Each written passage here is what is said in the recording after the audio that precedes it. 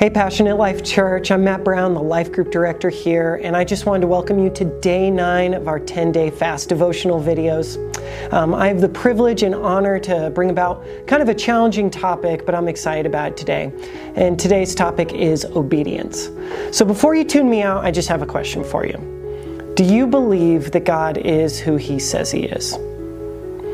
Do you believe that God has your best interest at heart? Because if you do, then you should want to follow His word. I'm going to throw out this scripture out of John 14. This is the Message version of the Bible, so it's a little bit different, but starting in verse 23 and 24. Because a loveless world, said Jesus, is a sightless world. If anyone loves me, he will carefully keep my word, and my Father will love him. We'll move right into the neighborhood. Not loving me means not keeping my words. The message you are hearing isn't mine, it's the message of the Father who sent me.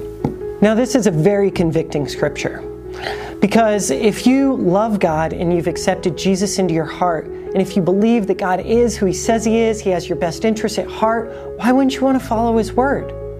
Just like a loving Father, He gives His word to give us structure and discipline and wisdom and guidance, all good things. And so when it comes down to it, you should want to obey His word. So how can you obey His word if you're not in it all the time, if you don't know what God's word is? And so this is where it's your responsibility to dive into the Bible. Get the Bible app, try different devotionals. You're doing a great job through the fast so far. I want to encourage and honor that right now.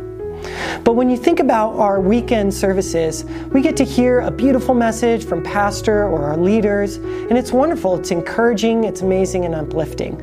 But that's one day a week, 1 out of 7. That's not even good enough for baseball standards, honestly. So when it comes down to the Word of God, this is how we equip ourselves. I love Ephesians 6 because it talks about the spiritual battle that we're in every day. I could spend all day dissecting line by line, but specifically in Ephesians 6:17 it says to take the sword of the Spirit, which is the Word of God. Okay, now this is the only piece in Ephesians 6 that is both defensive and offensive. A sword can block shots and can also attack. So when you think about Jesus getting tempted in the desert in Matthew 4, He uses scripture both defensively against the attacks of the enemy and offensively.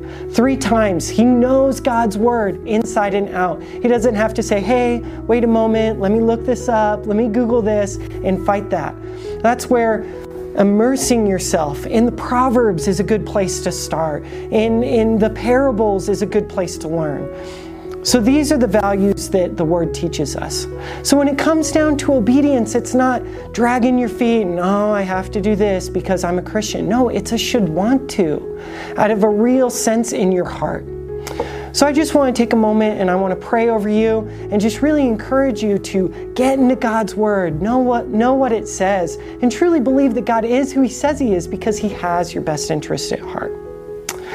Father God, I just thank You so much for the past 9 days of this fast and time of praying and spending time in Your Word and listening. And so God, as You place words into our heart, help us to just filter those words through the Bible, through Scripture, that we would know that they're from You, that they are in line with Your character, and that it's going to produce good fruit that comes from You. So God, we just give up these last couple of days of our fast to You. We love You, we trust You, we give You our time, our treasure, and our talents because we know that You have our best interests at heart. Father, give us a good word today. In Jesus' name, amen. Thank you guys so much for joining me, and you guys have one more day to go. Keep it up, and we'll see you tomorrow.